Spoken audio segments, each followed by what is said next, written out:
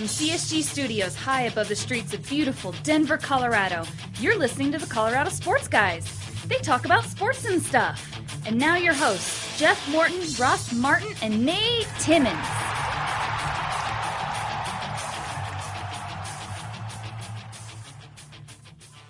What's up, everybody entangled in the interweb? CSG Podcast is back. Ross, Hipster's Glasses Martin, trying to make his way back here from Houston. Still trying to figure out if he's faster than James Harden or if he can draw rim unlike Jameer Nelson. But making his way all the way down here from Thornton, we got the king himself, Jeff Morton. What's up, everybody? How's everyone doing? God, the weather has been unbelievable here in Colorado. So I've been outside every day.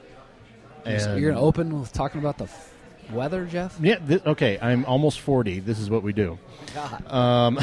Lowest common denominator. It has been really nice. The weather has been killer.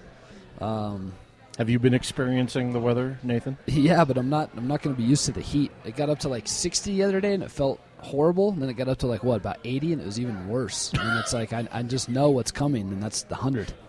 Triple digits is on the way at some point. If it's 100 in March, then the evidence of global warming will be supreme, and people will have to start believing it. Yeah. You know who hasn't been hot? The Nuggets, 0-2 in their last two against the Houston Rockets, but they did win 4 straight before that. We'll dig into plenty of Nuggety topics. Nuggety topics? I don't really have anything else besides Nuggets to talk about, so maybe we'll dive into those topics right now. We'll just talk about the Nuggets. We don't prepare, so. So I was tweeting out earlier today a bunch of just interesting stats, not interesting, probably pointless ones, but just looking at Denver's numbers without guys like Chandler, Gallo, Drell Arthur, some of the numbers on, Jameer Nelson playing 30-plus minutes, and it's just so funny. The last 2 games, Denver plays Houston, a team that is, a title contender of sorts. If Houston's ever going to win a title, this might be their year. And the Nuggets hang with them for 2 games without Darrell Arthur, pretty much without Kenneth Faried. What did he play? A couple minutes here and there? He only played 10 minutes last night. Yeah, so, you don't get a huge contribution from Faried, no Arthur, no Gallinari, no Chandler. It kind of tells me that, the kids are going to be all right. Yeah, and, in fact, I was just telling Scott Hastings this. Right before this, I just did a radio interview with him. And I was telling him that... On altitude. 9:50 a.m. dial. I told him that, that people should be encouraged because they hung with the Rockets on a defensive game and a non-defensive game. These games were the 2 polar opposites. They played Houston's game in the second game, and they still should have won the game. They got pretty lucky in the first one, too, with Houston. They missed a lot of shots. Houston was 1 of 11 from 3 at one point in time in that game. Yeah. So, Denver really kind of, didn't really get Houston's best shot. That was the second of a back-to-back for the Rockets after a hard-fought game the night before. And then, like you said, they have a day of rest. They go to Houston, and they play more of a Houston-y type game of, call it offense only if you want. But, both teams can play decent defense. But yeah, they again, the bugaboo of both those Rockets game was an overall picture of the Nuggets season, right? They just can't figure out a way to execute in close game situations. Well, whether it's plays or whether it's even the coach, they can't get proper play calls in the end of these games. I think this is the way I'm thinking about this right now. Jokic didn't get a shot to win it in either contest. Your best player doesn't touch the ball on the final possession for either game winner. Well, let's focus on this first game first. Okay, Let's focus on the end sequence of the first game. Similar to what James Harden did in the second game, Will Barton catches a rebound, goes down court, has a chance to get the game-tying shot, and is at the rim and misses it. Will Barton in that game was, 2 for 13, something like that? Yeah, something around there. Was not a good shooting night, but I don't necessarily blame the thinking on it because you saw it the next night, And you can't fault a layup attempt, right? You can't fault a shot in the paint where it's... Not at all. Barton's a pretty damn good finisher by all accounts. Even if he's going cold, you're going to shoot at the rim, it's still going to be a 60% shot or whatever the hell the percentage is from there. Can't really fault that. again, you're wanting to push the pace and maybe try to get a look when the Rockets' defense isn't set up. But again, you kind of question, why isn't Jokic involved in something right there? Why didn't you take a timeout? Why do you rush something? But whatever, it's in the flow of the game. It happens. This is one of those things that it's like, and this leads into the second game. The Nuggets have a good defensive possession. There's 28 seconds left. I think Harden misses a shot. Jameer gets the rebound, goes back out. I'm completely unaware at this point in time, too, because as I'm watching the game, I'm unaware of the time situation. So when Harden goes down and hits that layup, I look down at the clock, and I'm like, wait a minute, there's only 2.5 seconds left? Wait a minute, what did I just watch? Like the Nuggets, that was their final possession? Their final offensive possession got them a Jameer Nelson fall-away jumper? Well, I'll put it this way.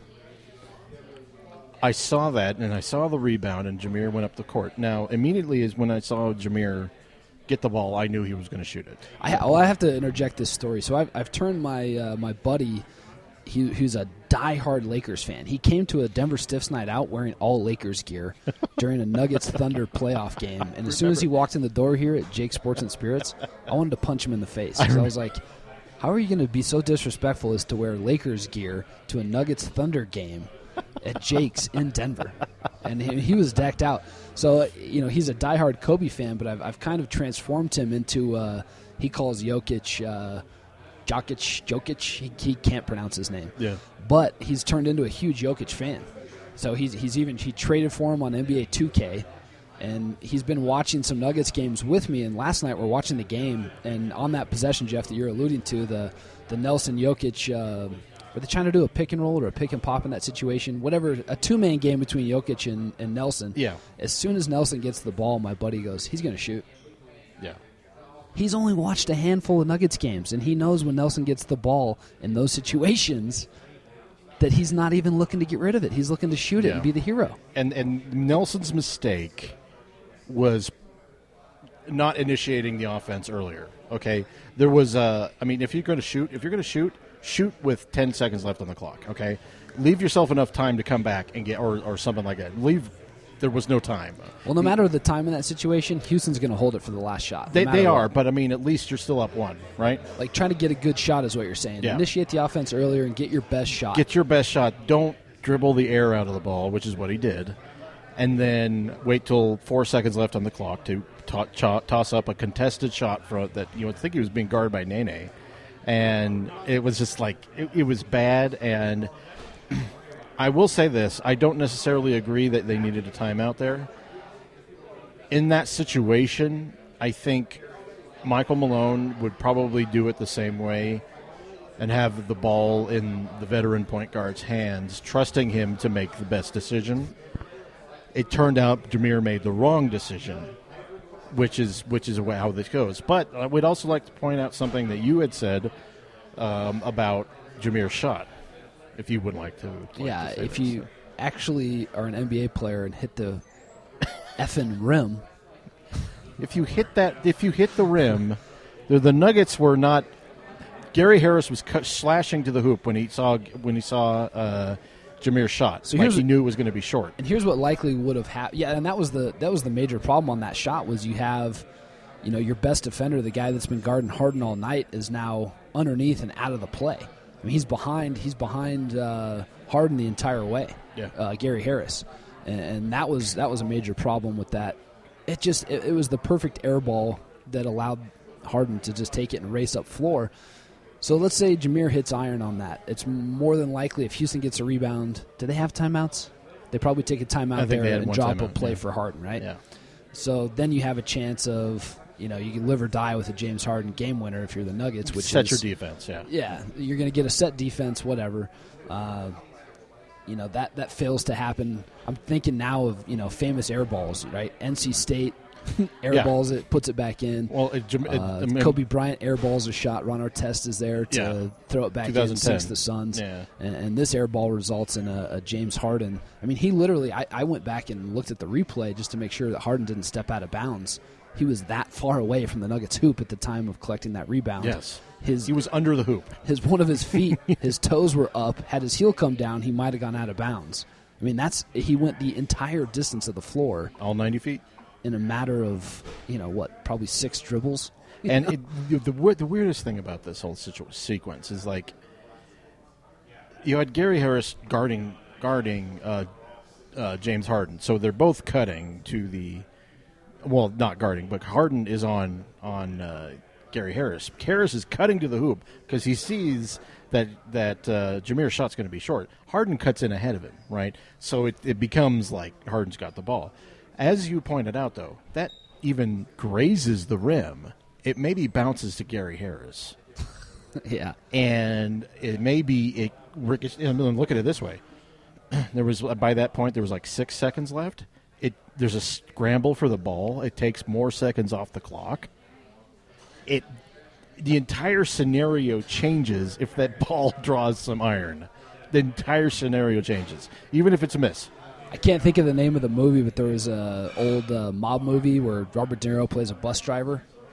Oh, yeah. And his son is, like, hanging out with the mob guy, but also hanging out with him.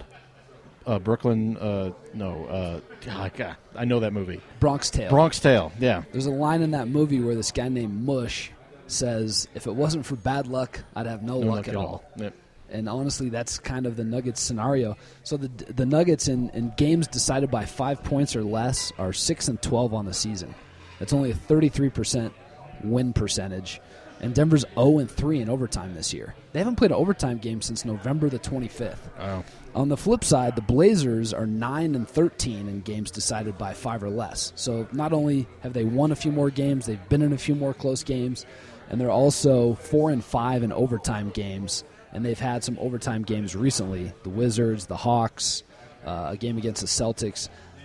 They've had more close game scenarios than the Nuggets, and they've, obviously they have Lillard and CJ who have a little more experience than some of Denver's players. But you would think at some point in time, okay, so let's say Denver, a couple of things. Let's say Denver takes a timeout in that scenario. They had a timeout play on the next possession, which Michael Malone drew up a lob to Mason Plumlee. Yes. With no one to set a screen for him on the play. So James Harden didn't even have to avoid a screen to try to stay with him defensively. Well, they set the screen in the wrong area because they wanted they had Plumlee setting a screen and then trying to get free rather than someone trying to set a screen for Plumlee. Right. If you watch the sequence, you will see. I forget who's. I think it was Gary Harris. And Gary Harris was running one way and was running like towards the sideline to the baseline towards Jokic, and Plumlee was running away from him and it was going to curl back. Plumlee is the one who ended up like trying to bump off Harden on that, and or whoever, I think it was Ariza or something like that. He tried trying to bump that off. It was completely reversed. You needed someone else to set that screen so Plumlee can get to the basket. And so it just was completely mismanaged from the very beginning. So the Nuggets, they don't take a timeout. They get the Nelson shot. Could they have drawn up a good out-of-bounds play? Malone's history this season in close games has been dicey at best. He sucks. And then close games. The other problem, we can banter about should Jameer have taken that shot or not. The problem is that Jameer feels comfortable taking that shot because this is a team, once again, that does not have a pecking order and a team where, by all accounts, Jameer Nelson is a leader of this team. So in Jameer's eyes, there's no problem with him taking that shot because this is his team, right? He's a starting point guard. He's beaten out Moutier for the job. He's been handed the keys to this offense. He understands that the offense runs best through Jokic, but chooses to ignore that from time to time. Yeah, and it's some of that. Okay, let me ask you something. Let me just throw this out there. Would you prefer that scenario, or would you prefer Moutier potentially turning the ball over? I'd prefer Jamal Murray. And that's the conundrum. I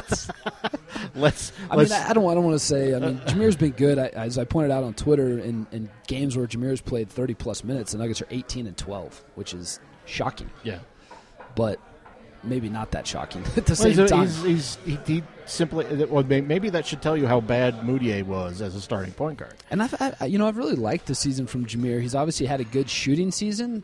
The only thing is with him, it's like, dude, just take the open shots. Yeah. You're not a off-ball, you're not a on-ball creator anymore to get your own shot. Like, don't do that. And my biggest Understand problem, your age. yeah, and we're just kind of, I don't know. But the bigger problem is, as you were talking about with the final play, the Nuggets with 2.6 seconds left? 2.6 seconds. So it's enough time to maybe get 2 dribbles in yeah. a shot, or even enough time to throw in a pass and then look for another pass and maybe get a shot. I don't know why they went for the lob. That was strange, because if you have Jamal Murray out there, you can get a long distance shot going. And you're trying to catch him off guard, because you don't need that shot in that scenario. So maybe you're hoping that the Rockets aren't looking for that defensively. But again, James Harden had no one impede him on the play, so he was just able to run with Plumlee the whole time. It wasn't a perfect pass. It was obviously it didn't work. And again, the thing with that is there has to be so much to go. Too much has to go right on that play. You have to execute a perfect inbound lob pass from, how far away is that? 50 feet? I don't know. It's from probably about 50 feet. No, it's probably 40 to 50 feet. No, because it was right. It was probably about 28 feet, probably right around there. So you have to have a perfect lob, but it's still a long 30 lob. feet, yeah, whatever it is. You have to have a perfect lob play. You have to have Plumlee run the perfect way to the rim. You have to have the perfect catch and the dunk. Like, there's just too much that has to go right. To where, let's say Plumlee throws the ball in to Jokic somewhere around the elbow. Jokic turns around and takes a jumper. Well, let me throw this out there, and this is something that people probably didn't catch. Before the play was run, the altitude was showing the Nuggets huddle. Oh, I was watching that intently, because I was like, "Who's he?" And did you see Mason Plumlee walk over and look at and like make this incredulous face? Like, I didn't see that. It was right before they came out, and then he kind of nodded his head and went out to the court. You could tell though that you could see Barton, Plumlee, and Jokic were kind of involved in what was going on. So it was like, okay, it's something for one of these 3 guys. Yeah. And then when I saw Jokic inbounding, I was like, I think if you're going to run an out of bounds play like that, if you're going to run a lob, it has to be in a different context. It has to be like with no time left or whatever, like a point something where you need that sort of thing. Their problem was they needed someone who was a more reliable shooter. I mean, yeah, getting a lob for Plumlee is great, but Plumlee hasn't been that great on lobs this year with the Nuggets. And you're going to throw a lob to a guy with short arms. Yeah. And he's got the T-Rex arms. He's not going to be able, like, Fareed would have been able to reach wherever that ball was. And, like, if you'd have put Fareed in there and ran that play, they probably win the game. You guys didn't see this, but I kind of shrugged at Nate. That's the only answer I had at that point. Yeah. I mean, but when you really think about it, it is just one of those situations that was completely botched, and so that scenario was botched. Now, can we talk about the? Well, I want to stay kind of with this point. Well, go ahead. Can we talk about the James Harden 90-foot thing where Nene grabs? I think, who did he grab? Jameer Nelson. The illegal screen was what it was, but the fact is, no one else stood in front of Harden. Well, I was also curious, too. I'm like, where's who's LeBron James on this team? Who's going for the pin the ball against the glass block? Yeah. And if you watch the play again, Jokic realizes he doesn't really have a chance and kind of lets up somewhere around the three-point line. Yeah. I think Wancho is in chase-down mode, but he really couldn't get there. Where was Gary Harris? Harris was trailing the play the whole way, trying to get back involved. That was a strange scenario. Will Barton get caught in no man's land, trying to either pick between defending the corner 3. The screen is what really got Harden open right above the free three-point line. That's what really made the C's part, right? But at the same time, there was opportunities to get in front of Harden long before that from people who were like in the backcourt. And I think that's the other problem with that kind of shot. I mean, the fact that shot airballed set up for the transition. Exactly. And as I pointed out, because it didn't allow for the Nuggets to get guys back behind that play. If the ball hits the rim, there's a scramble for the ball, and Harden doesn't have time to go all the way down to the end of the Houston's going to have to take a timeout, or they're going to have to throw up a half court shot. Exactly, and it's one of those things that it was a bad decision. It was a bad decision by Jameer. It was akin to what he did in the what was it, the Timberwolves game in Minnesota, where he just was probably the worst I've ever seen Jameer Nelson. So anyway. Here's another question. Carmelo Anthony's rookie season with the Nuggets.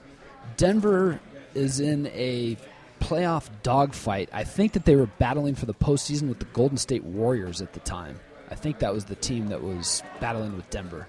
Could be mistaken. But the Nuggets wind up playing the Blazers on the last game of the season at Pepsi Center. If they win, they go to the playoffs. The last shot of that game was drawn up for Carmelo Anthony, a rookie that hit a game winner. Nikola Jokic is the franchise player on this team. We've had 2 games now. Look at every close game Denver's had. How many last-second shot attempts has Nikola Jokic had? It's like here's a way to look at it. Would the Lakers ever run, or would the Rockets ever run, or any team with a star player, would they ever have that star player inbounding the ball in that scenario? Like, when are you gonna allow Jokic to sink or swim this team? Well, let me put this way. Remember 2013 when Gallo hit all those clinching shots? I think he had like that Hawks fadeaway in the corner. I mean, he had 2 years where he was basically Mr. Clutch, basically. When after his year away, Brian Shaw had Gallo inbounding the ball on every clutch situation, basically, and it didn't make any sense. Well, the Nuggets kind of had. That's the way I looked at Jokic inbounding the ball. It's like, but Jokic doesn't exactly have a what you would call a history of. No one knows if he could do it. I don't think he's even attempted a game-winning shot. So isn't that a problem? It's one of those. I don't know how many games have the Nuggets had that opportunity? How many was that? There's 6-12 in games decided by 5 or less. And a lot of those were in the first week of the season, first month of the season. Yeah, so I mean, on its own, there's 18 games there where you've had some opportunities, and I'm sure we're probably misremembering. Maybe there has been some opportunities there, but my thing is, when you have Jokic inbounding the ball, that immediately takes that threat completely away for the Rockets' defense. Well, I don't know what the thinking is, and it okay, if Gallo's there last night, he's the one inbounding the ball. Right. Scenario is different. Isn't Plumlee a capable passer? Isn't that why they traded for him? Plumlee is too. Shouldn't Plumlee be inbounding the ball in that specific scenario last night to Jokic? Well, I mean, if you're wanting someone to throw a lob, you have to give the ball to your best passer, right? Yeah, but why the hell would you be throwing a lob in that scenario? I don't know. I mean, what's a better scenario? Living and dying with a Jokic mid-ranger that he's hitting it. He's one of the best in the league in the mid-range, 4 to 9 feet anyway. Could you get it in that close, or would you rather a low percentage lob pass? I'll say this. Play the percentages here. I'll say this. Whoever drew up the play, and it looked like it was Malone, botched it. Okay, there was his reasoning for whatever he did, it was botched. But I also want to see on that play, because Barton was also involved in the conversation, I need to go back and watch it and figure out if Jokic had more options or if he just had the one option. If it was just we're throwing this lob, or look for the lob if it's not there. And honestly, when you see Plumlee running towards the rim with James Harden there, it's like, oh yeah, I'll throw it up there because he should be able to get here. But again, it would be interesting. But everyone seemed like a design play with the way they were running those screens, which is stupid. Again, why are you designing plays to not go to your best players in the game situations? It doesn't seem to make sense. I would have, if I'm going to have Nikola Jokic inbound the ball, I'm going to have him passing in a tight spot to Jamal Murray. But doesn't Jokic as well on that last play? Doesn't he need to not the lob play, but the play before where Jameer takes the air ball? Doesn't Jokic need to demand the ball back from Jameer in that scenario? Like, that's the point that he needs to get to next, is saying, hey, I don't give a shit if you're a respected veteran on this team, you're 36, give me the ball. I think they were wanting to do a pick and roll with him and Jokic. Yeah, they were. And it looked like that. But Jameer that was Jameer. I mean, let's put the scenario where it is right there. That was Jameer's mistake. Jameer is the one who decided to do hero ball right there. That's not on anyone but Jameer, because it looked like they were going to do a 1-5 pick and roll with Jokic. That's why Nene was out the top of the key. Can Jokic shoot over Nene any day of the week? Nene is like 6'8". You know what I mean? Yeah. You throw the ball into him, Jokic turns around, hits a little and he's jumper. Ancient too. God, dude, it pissed me off that they're not drawing up plays for Jokic. But we've been circling the point without actually coming to it. Michael Malone hasn't exactly acquitted himself very well in end-of-game situations. This has been a common thing going back to the beginning of the year. Going back to the second game of the season against the Blazers. Yes. So, and I think that everyone who's looking at that has got to have the same question everyone does. I like Michael Malone. I'm not going to spend a lot of time here bashing him, but I will say that he hasn't made himself he hasn't exactly acquitted himself very well in these situations. He's had a shitty season all the way around. Yeah, and I still think he's suffering from the yips in tight situations, and I think that he was kind of relieved that Jameer was taking control in the last 20 seconds because he didn't have to make that draw up that play. He didn't feel, but then you have draw up one of the worst plays I've ever seen for a last second shot. And who cares if Harden pushed Plumlee? They're never going to call that. It's like in the NFL if you were like the Broncos did this with Peyton Manning all the time. You're on the 1 yard line, it's 3rd and goal, and you line up in the shotgun formation. It's like, just run the ball. I think in hindsight, we all think like, well, no, I would have done percentages. This. But I think there's some things that are obvious, and we've pointed out several times that Jokic or whatever you're doing with Jokic. So let's forget Jokic. Get a better play. I know. Well, let's say that Jokic throws a perfect lob and Plumlee catches it and smashes it down over Harden's head. We're sitting here praising Malone for drawing up such a great trickery play, and Jokic is the god because he passes the ball so perfectly, and this new addition Plumlee just won us a game. I would have said they were lucky. Akin to JaVale McGee tipping in a missed free throw against the Pistons and winning the Nuggets a game in his first contest in Denver. I remember that. No, I would have said they're lucky because the play design was awful. Yeah. It was just awful. So let's move away from these plays that we've been droning on about for a half hour, and let's dial in more on the Nuggets defense, which I caught a quote from, I think it was Malone trying to sell season tickets in a commercial after the game last night where he said, hey, our defense is playing at the best it has all season, which is basically to say, hey, that crap I took isn't smelling too bad. It's like the one yesterday smelled horrible. Today, not such a bad odor, but it's, guess what? Still shit. Oh my God! So this is going. People are going to start quoting that on Twitter now. Should the biggest problem too? One of the bigger problems with the Nuggets, and something I see moving forward is Nikola Jokic's defense. And a thing with that is, and Jeff, I texted you this earlier. I said, can the Nuggets ever be a good team if Jokic never cares about defense? I think this is one of those lingering problems that people don't want to think about because he's so amazing in other areas. But it's like it's really obscured how bad he has been, particularly as the season has gone on. And if anyone has watched these Houston games, they've noticed that Houston has attacked him in the pick and roll repeatedly. And people have said, like, no, the Nuggets could adjust by, switching off and doing all this stuff. Houston found him wherever he was.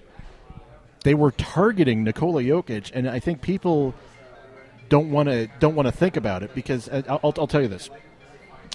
What was it that there was a quote that Nikola Jokic had a couple games ago where he was talking about defense. Do you remember exactly what he said? No. In Serbia, you don't play defense. Defense plays you. Yakov Smirnoff.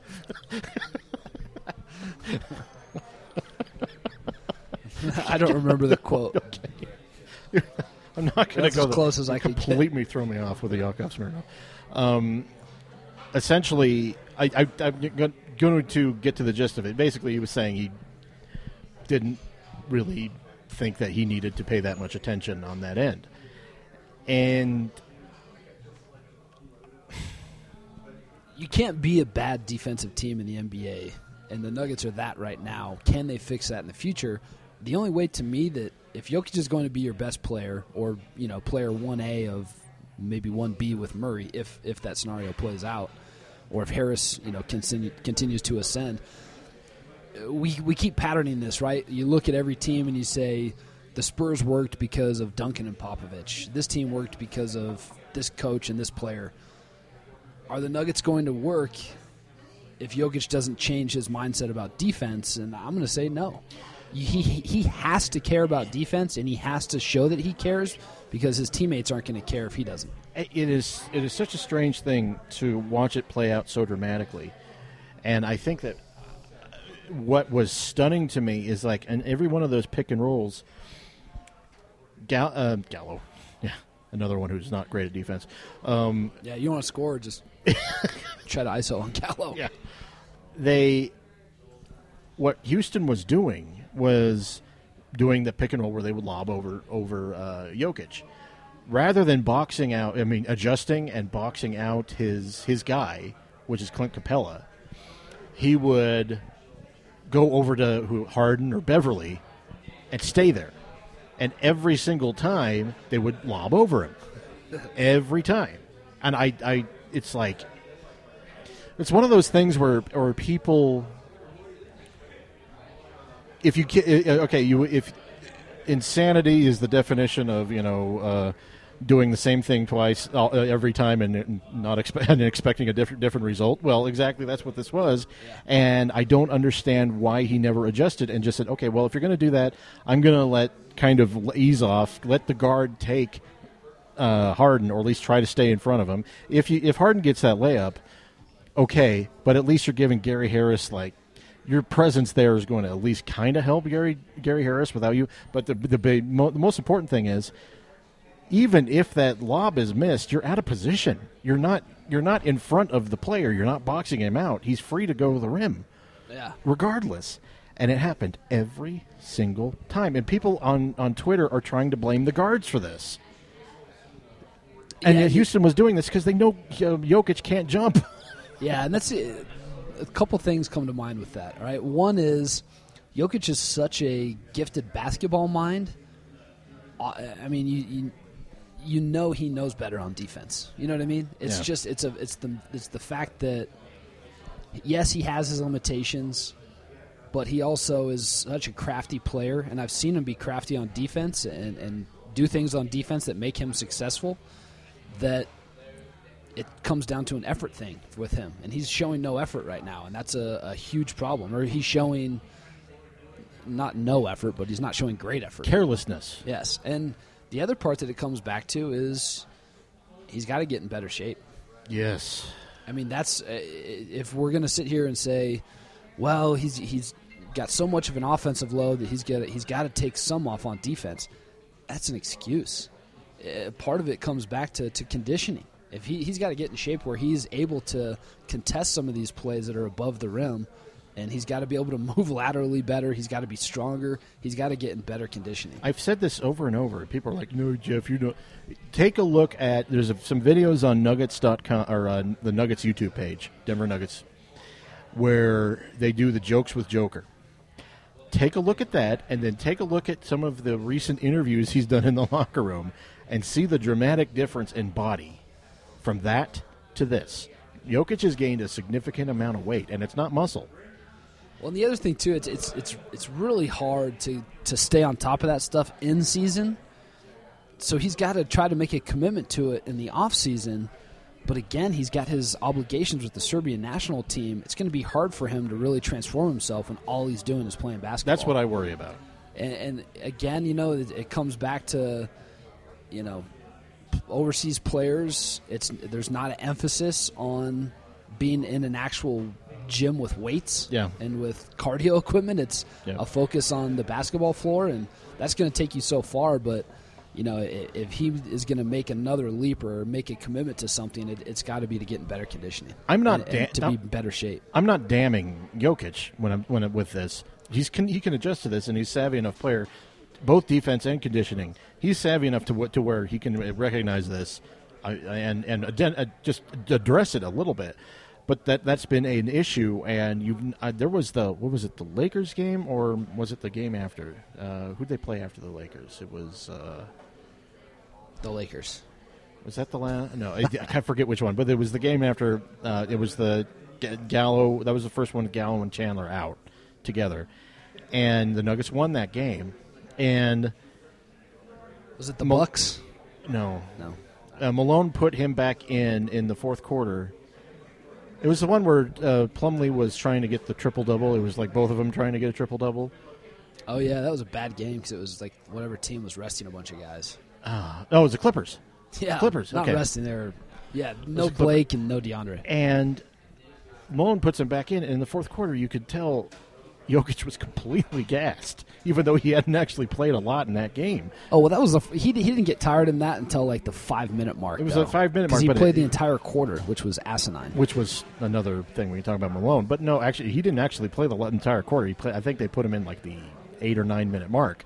They had Plumlee at the beginning of the quarter, didn't they? It was Jokic the whole quarter because I was pissed off because I thought we were coming into the fourth quarter saying, hey, it's Plumlee watch. I was there, too. He didn't put Plumlee in until like... He looked, but he didn't play a lot late. Before that. He did not play a lot. The Nuggets were up by a lot in that game. And in fact, I remember he barely played in the first half. There was a lot of Plumlee in the first half. So he didn't actually play a ton, but he got in the end of that fourth quarter for no reason because I think the Nuggets were up by 20 going into the fourth. He inexplicably puts Jokic back in there, and Jokic was kind of lethargic. And he was okay at the beginning. He slowed down halfway through that quarter. Because he got his triple-double, I think, in the third quarter.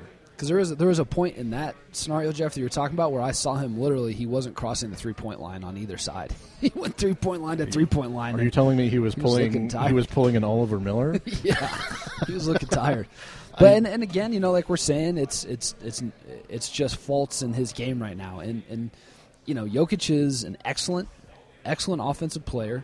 He's a bad defensive player right now. And we need to see, not that we need to see, but there has to be a commitment from him. Do you want to be a good NBA player, or do you want to be a great one? Do you want to be on the best player on a decent team, or do you want to be the best player on a really good team? He's going to have to set the tone and decide what he wants for his career. And it's going to start by getting in better shape and paying more attention to the defensive end and becoming the leader of this team. There is a lineup that I love. It's Murray, Harris, Gallo, Wilson, Jokic. Okay? That is a great all-around lineup. It's brutal. Brutal in a good way, offensively. They are absolutely stunningly amazing. And what I'm leading to there is Murray in those situations with those players kind of shines. I think there's some lineups that are hindering of Jamal Murray, and I think it's whenever Jameer is the point guard, and he's playing the two. Anytime Jamal Murray, there's been a lot of scenarios, too, where Murray's out there with Barton, where Barton is the... by the way, who the hell told Barton that he's the point guard? Malone. But he's also told Jamal Murray that he's the backup point guard. It was like a couple weeks ago where he was talking about Jamal taking the backup point guard minutes, and he said that, we got Barton in there, and he relieves the play. He can play a lot of point too, and he relieves the playmaking ability relieves some of the playmaking from Jamal. And some. You mean all? He basically dominates it for the most part. I want to see more Murray. Like you're saying, I think that when you're playing with better combinations, you're going to be a better player. When you're playing with guys that are sharing the ball, there's a lot of instances where the Nuggets find these right combinations where they're really sharing the ball. Even last night there was a play where it might have been a possession or two before Jameer's air ball where the Nuggets were moving the ball around. and then they're moving it around the court, and it got to Jameer, and he fumbled the pass, and you could see that he was planning on catching it and hot potatoing it for what would have been a wide-open three. He wound up he didn't catch the ball cleanly, and I think they winded up turning it over somehow. He might have got stolen, or maybe just missed a shot or something. It was a bad possession. But you can see that there's instances and there's long stretches in these games where they play the right way. And it just feels like at the end of these games, I think it's in their head now that they just can't execute or something. I don't think it's a lack of a closer thing. Honestly, I think the whole closer thing is kind of a whatever guy dominates the ball asks for the ball. I mean, that's generally what it is. But I think in a larger sense, they need Jokic to step up and say, give the ball to me. Well, let's go back away from that because we hit that too much. I don't want to bring it back to that. I'll switch it by saying what you were saying, Jeff. There's a lot of encouragement with lineups that feature all the young guys. In fact, I tend to prefer those over lineups that are mixed with veterans. When you have Murray, Harris, Wancho, Jokic, or Plumlee out there, I mean, that's a damn fun lineup to watch. Yeah. And those guys, whether it's the young guys just knowing what makes the offense flow better, or if they're starting to defer to Jokic more for whatever reason it is, because they know they're going to get easy shots, because they know that he's the guy that should have the ball. When Jokic plays with other young guys, there's a pecking order. Even with Plumlee now, Plumlee's deferring more to Jokic, even when with the positioning he's taking on offense, he's basically saying a lot of times, okay, and now Plumlee's finding his way. The Nuggets as a young team are finding their way.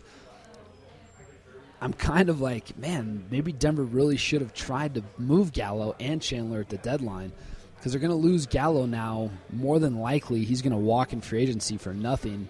And I don't know what you'd call that term. Is that sunk cost effect or something, where I'm going to be upset that he leaves for no return, Well, I mean, shit, I'd take a second-round pick at this point. Well, I mean, it depends on what you something. It depends on what you value Gallo at. Right. I mean, when Mutombo left for nothing, that was devastating. He was your best player and left for nothing. He was. I mean, basically your franchise cornerstone. You allowed. Gallo's not that. Okay, but the problem as much as I like Gallo, he's not like that. And the problem is Gallo has been so good with Jokic the last 2 weeks that that's where you're going to feel that pain of But then it's like, do we really want to go into next season with, as Adam Mares had pointed out, Gallo averaging 54 games played a season? Like, at some point you got to just say it's over. And same thing with Chandler. Chandler's played in a ton of games this year. He's been pretty steady for them. But when they need them, when the Nuggets need them the most, they're both hurt at the same time, and it's like that's kind of a. It's not good. It's kind of what it's been their whole Nuggets careers. Their whole Nuggets careers, and we could talk about other circumstances within the organization that I wish they would change. But there is a cost effect, and I hate using that because it reduces people to numbers. But in the grand scheme of things, Gallo is 28 years old. He'll be 29 in the offseason. Wilson Chandler is 29. He'll be 30. At some point, you got to say, all right, thank you for your 6.5 years with the organization. We have to move on. I think with Gallo, it's really not even in the organization's choice. He's an unrestricted free agent. He could do whatever the hell he wants to do. Has nothing to do with the Nuggets.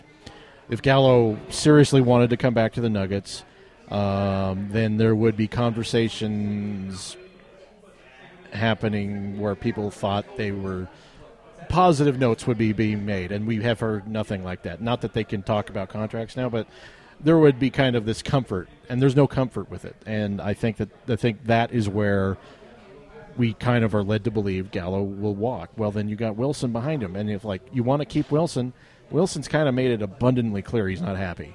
And he's under contract, which is the stickier part, where you'd have to trade him. And for whatever reason, they didn't trade him at the deadline, whether it's, we've rehashed it so many times, whether it's wanting to keep him for a playoff push, whether they didn't get the deal they wanted. that's going to be revisited at the draft, right? Like that's the only other opportunity you're going to have to move guys is at the draft. Gallo's not in that scenario because he's a free agent. Chandler is in that scenario. Is there a chance where this is where you start talking now about, okay, could the Nuggets have traded Chandler, Nurkic, and that Memphis pick plus their pick to move up or to do something in this draft? All that stuff's out the window. Now they have Chandler and their pick to try to move up or try to trade for a veteran player with. Well, let me throw this at you. Before the podcast, Nate and I were looking through the free agent list for this next season, and it was pretty bleak. It's bad. But let's put it to you this way. And the Nuggets are going to have a shit ton of money to spend. Yes. Let me just throw this out there. Gallo and Wilson, if you see Gallo's unrestricted, if Wilson was a free agent, both of them would be, of the free agent crop, would be very close to the top of the list. Especially at position. At a premium position. I think people are looking at this thinking in a vacuum with the Nuggets, and it's like, really, in reality, these two, Gallo specifically, he's played this well. He's going to be making a shit ton of money. Yeah, if you're going to sign a small forward, it's restricted Joe Ingles, it's restricted Shabazz Muhammad, restricted Andre Roberson. Like it's ugly. They're all out there. restricted, and we'll put it to you this way: if the Nuggets chose to trade Wilson Chandler, this offseason would probably be the best time to do it, because there's no real wing players on the free agency market. The funniest thing about the whole scenario of Denver, looking to trade Gallo and Chandler, is that they need to trade them for younger versions of themselves because they need a small forward back. You know what I mean? So it's like, what are you going to trade Chandler for that's going to be beneficial for your team other than a draft pick and a hope? You're not going to trade Chandler for Otto Porter, let's say. You're not going to be able to trade him for an up and coming wing player because teams need those. Well, that's where the Nuggets will probably go into the draft, depending on what they do in the offseason and if they make the playoffs. I think people hope that'll be my end rant here, but I think that depending on what the Nuggets can do, they'll hit a point where the people will be asking about Wilson Chandler because they think he's available. Well, that's the point where you say, like, the Nuggets have basically the market cornered on good wings, like not really. I'm just saying. Gallo's technically not on the team Gallo's anymore. technically gone, but Wilson. I'd much rather have Wilson than all the other available wings. Right. So then you start thinking, like, now here's where Denver might have been smart in making Chandler unhappy by not trading him at the deadline.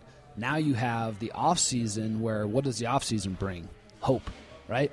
Every team has an opportunity to win the title in, June. So maybe they can find a home for him. Hopefully not with, like, Portland. We need to stop trading Portland guys to make their team better. Although the Aflalo trade worked out kind of. Yeah, the Aflalo trade. We did steal Will Barton from them, right? Yeah. I should say. And who the Portland pick ended up being who last year? Beasley or it was Beasley. Was it Beasley? Yeah. Wancho was the Rockets pick. Yeah, so Denver may have some more options with Chandler this offseason. Maybe they can, maybe you move him to, I don't know where you move him, but I think you have more options than just the Raptors or the Clippers that you had at the deadline, or maybe whoever the hell it was that wanted him and didn't have anything to give up. Maybe now you get something for him, but it does seem like perhaps he wants to move on, so maybe allow that to happen. And, again, with the Nuggets, I tweeted out earlier, too, I think the Nuggets are 6-10 in games where Gallo doesn't play, and they're 4-6 or something when Chandler doesn't play, and they're 2-4 when both of them are out of lineup together. So it's not doom and gloom if you lose those guys. I think there's enough there to replace them, and I honestly think that Wancho should start next season. There's a great debate of what position should he play.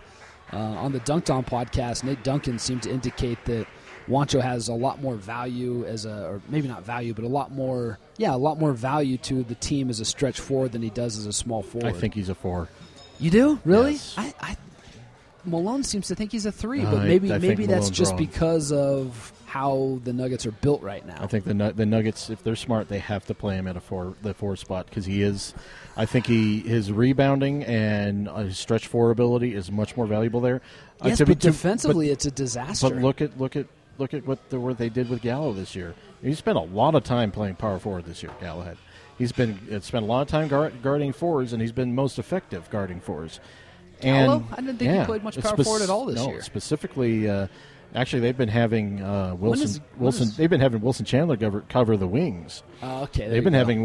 This is just the way this has worked out, and it's really worked really well. So I think that if you're going to do that, you're going to kind of like think, okay, Wancho, you should be 4, and then you try to get a playmaking wing. So my deal with Wancho at the 4 is I'm nervous about what he does defensively, which is nothing right now.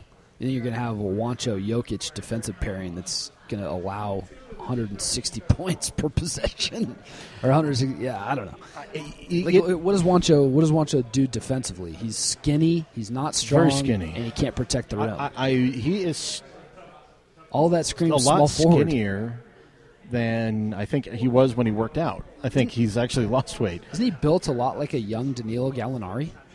No, young Gallo was really, really thick. He was thick? Yeah.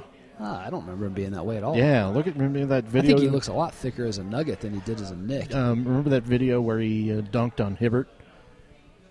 Just watch that again. He was broad, and I mean Gallo's got a bigger frame. He was a Nugget. No, he was a Knick when he did that, John.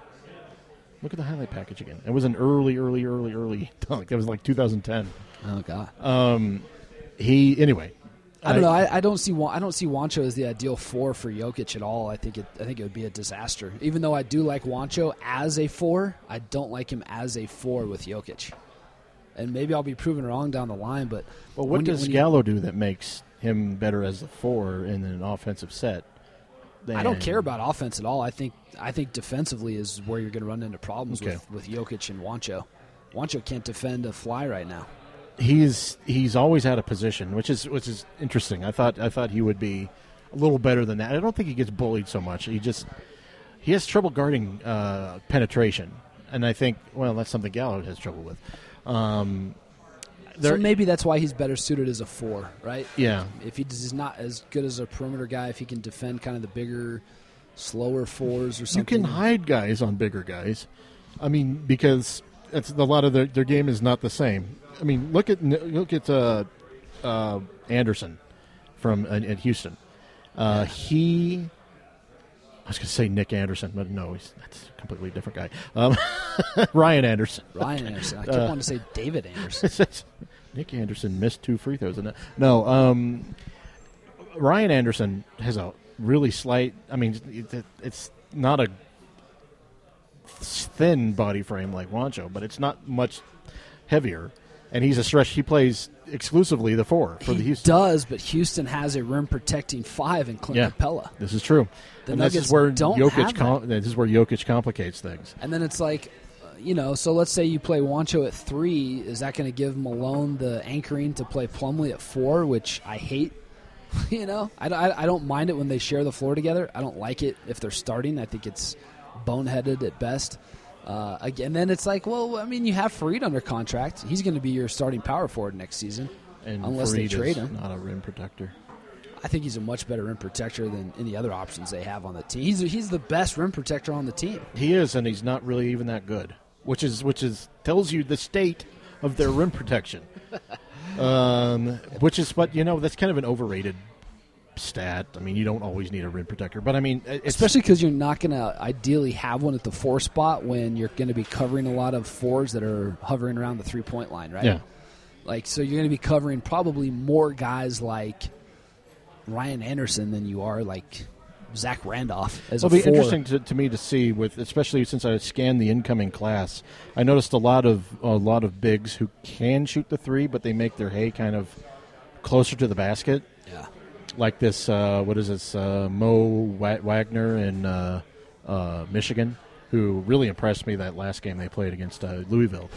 Just it was like he's a big guy who can shoot a three, but he really made his hay like a traditional big guy. It's interesting to watch that a lot of these guys coming in will be like that. It makes me wonder how the league will look. This is just, we don't have to respond to this one. This is just Jeff ranting. I wonder how the league will look after this draft class comes in.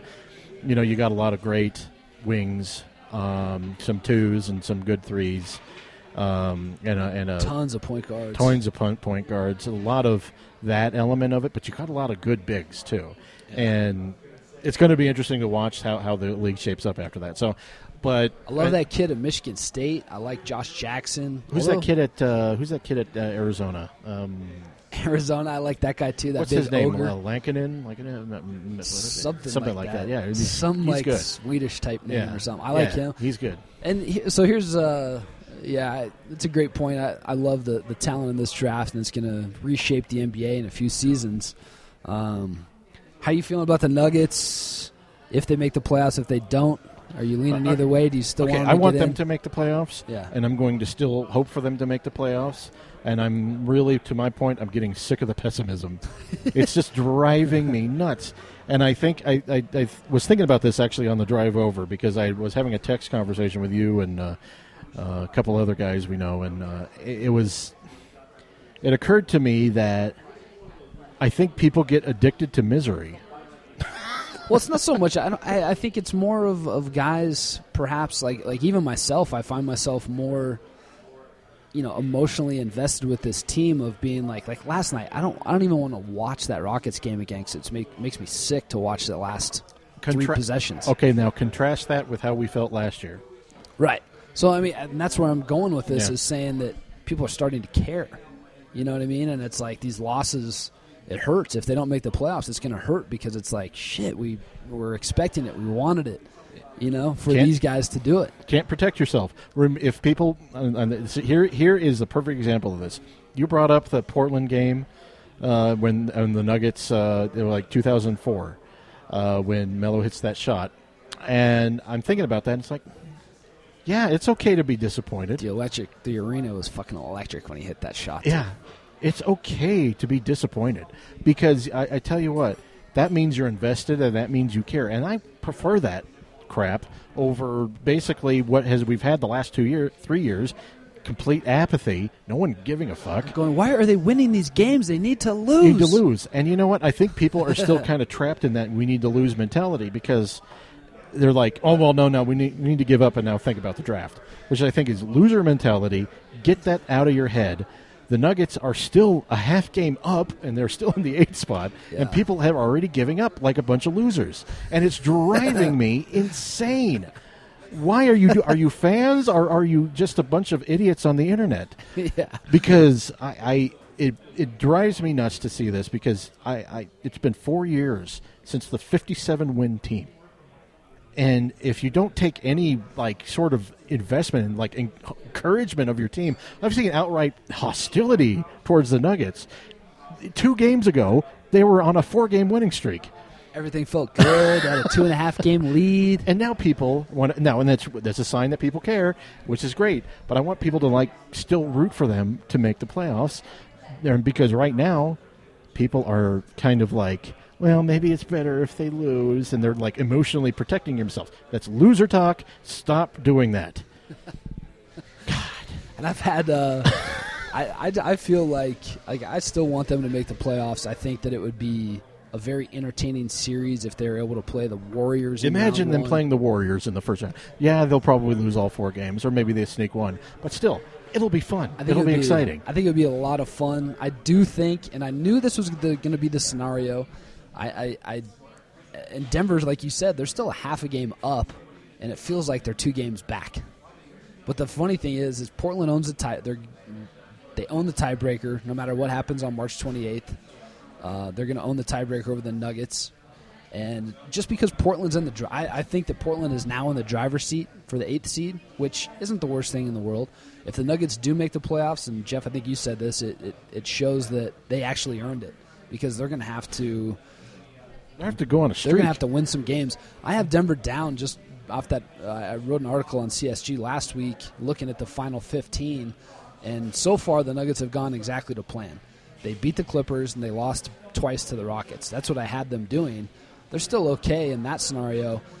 I had them losing coming up. I have them losing to like Miami, the Pacers, the Hornets. Like I have some bad losses. So Denver can still get in this thing. It's just going to be a lot more difficult, which isn't a bad thing, right? Like, if it was going to be a nice, easy, breezy cakewalk, then you're not going to be a struggling team getting to the 8th seed. Right. You know, you're going to be up like number 3 where the Rockets are. And I think that people have this weird expectation of the way things should be. Losses are going to happen, but you know what? These last 2 losses, the Nuggets showed a lot. You know, as much as we criticize a lot of things at the end of the game. Yeah, we're having to nitpick these games because it's like, oh, they should have done this and this and this. And it's like, honestly, we should have been talking about the Rockets. Man, they beat Denver by 30. What's Denver doing? Yes. And that didn't happen. We're talking about Denver not being able to out-execute a title-contending team. Supposedly, the Rockets are a good team. They should have blown the Nuggets out in Houston last night, and they didn't. And people are like, well, you know, it's whatever, they need to win. You know, I'm going to go to the back room and I'm going to put on My Chemical Romance and I'm going to weep. And you know what? That's that's such a wrong attitude to have. Everyone should be encouraged by these wins because they came without Gallo and Chandler. And you know what? At the very least, it points to something good for the future, right? Yeah, right. So wipe off those fucking tears. Put your big boy pants on and cheer for the Nuggets. They're playing Cleveland on Wednesday. Grow up. There it is. That's it for us, guys. We're out of here. We'll see you guys next week. Bye.